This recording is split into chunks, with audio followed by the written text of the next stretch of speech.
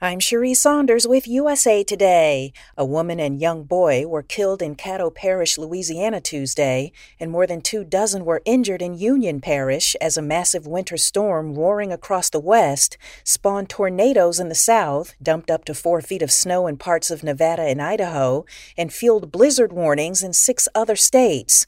According to the Caddo Parish Sheriff's Office, search crews found the body of a woman early this morning after a tornado destroyed her home in Keithville, Louisiana. She was found hours after the body of a young boy was found in the woods near the destroyed home. More than 25 million Americans were under dangerous weather watches and warnings on Tuesday. The storm's march across the nation could last through the weekend, when parts of the Northeast could be blasted with more than a foot of snow, according to forecasters.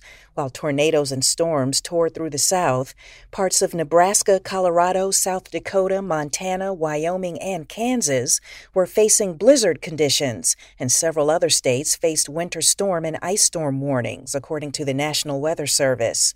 AccuWeather said parts of North Dakota, South Dakota, and Minnesota have also been dealing with freezing rain.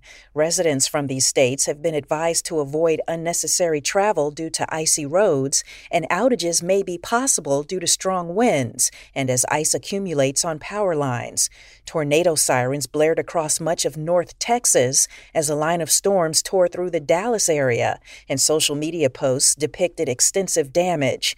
The Weather Service office in Fort Worth confirmed Tuesday that 5 tornadoes touched down, and as many as 12 may have occurred.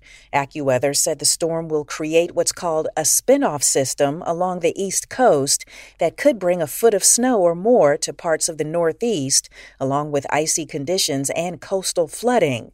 AccuWeather meteorologist Mary Gilbert said, quote, "A storm will develop near southeastern Virginia on Thursday, track just off the New Jersey coast on Friday, and finally spin near southeastern New England on Saturday," unquote.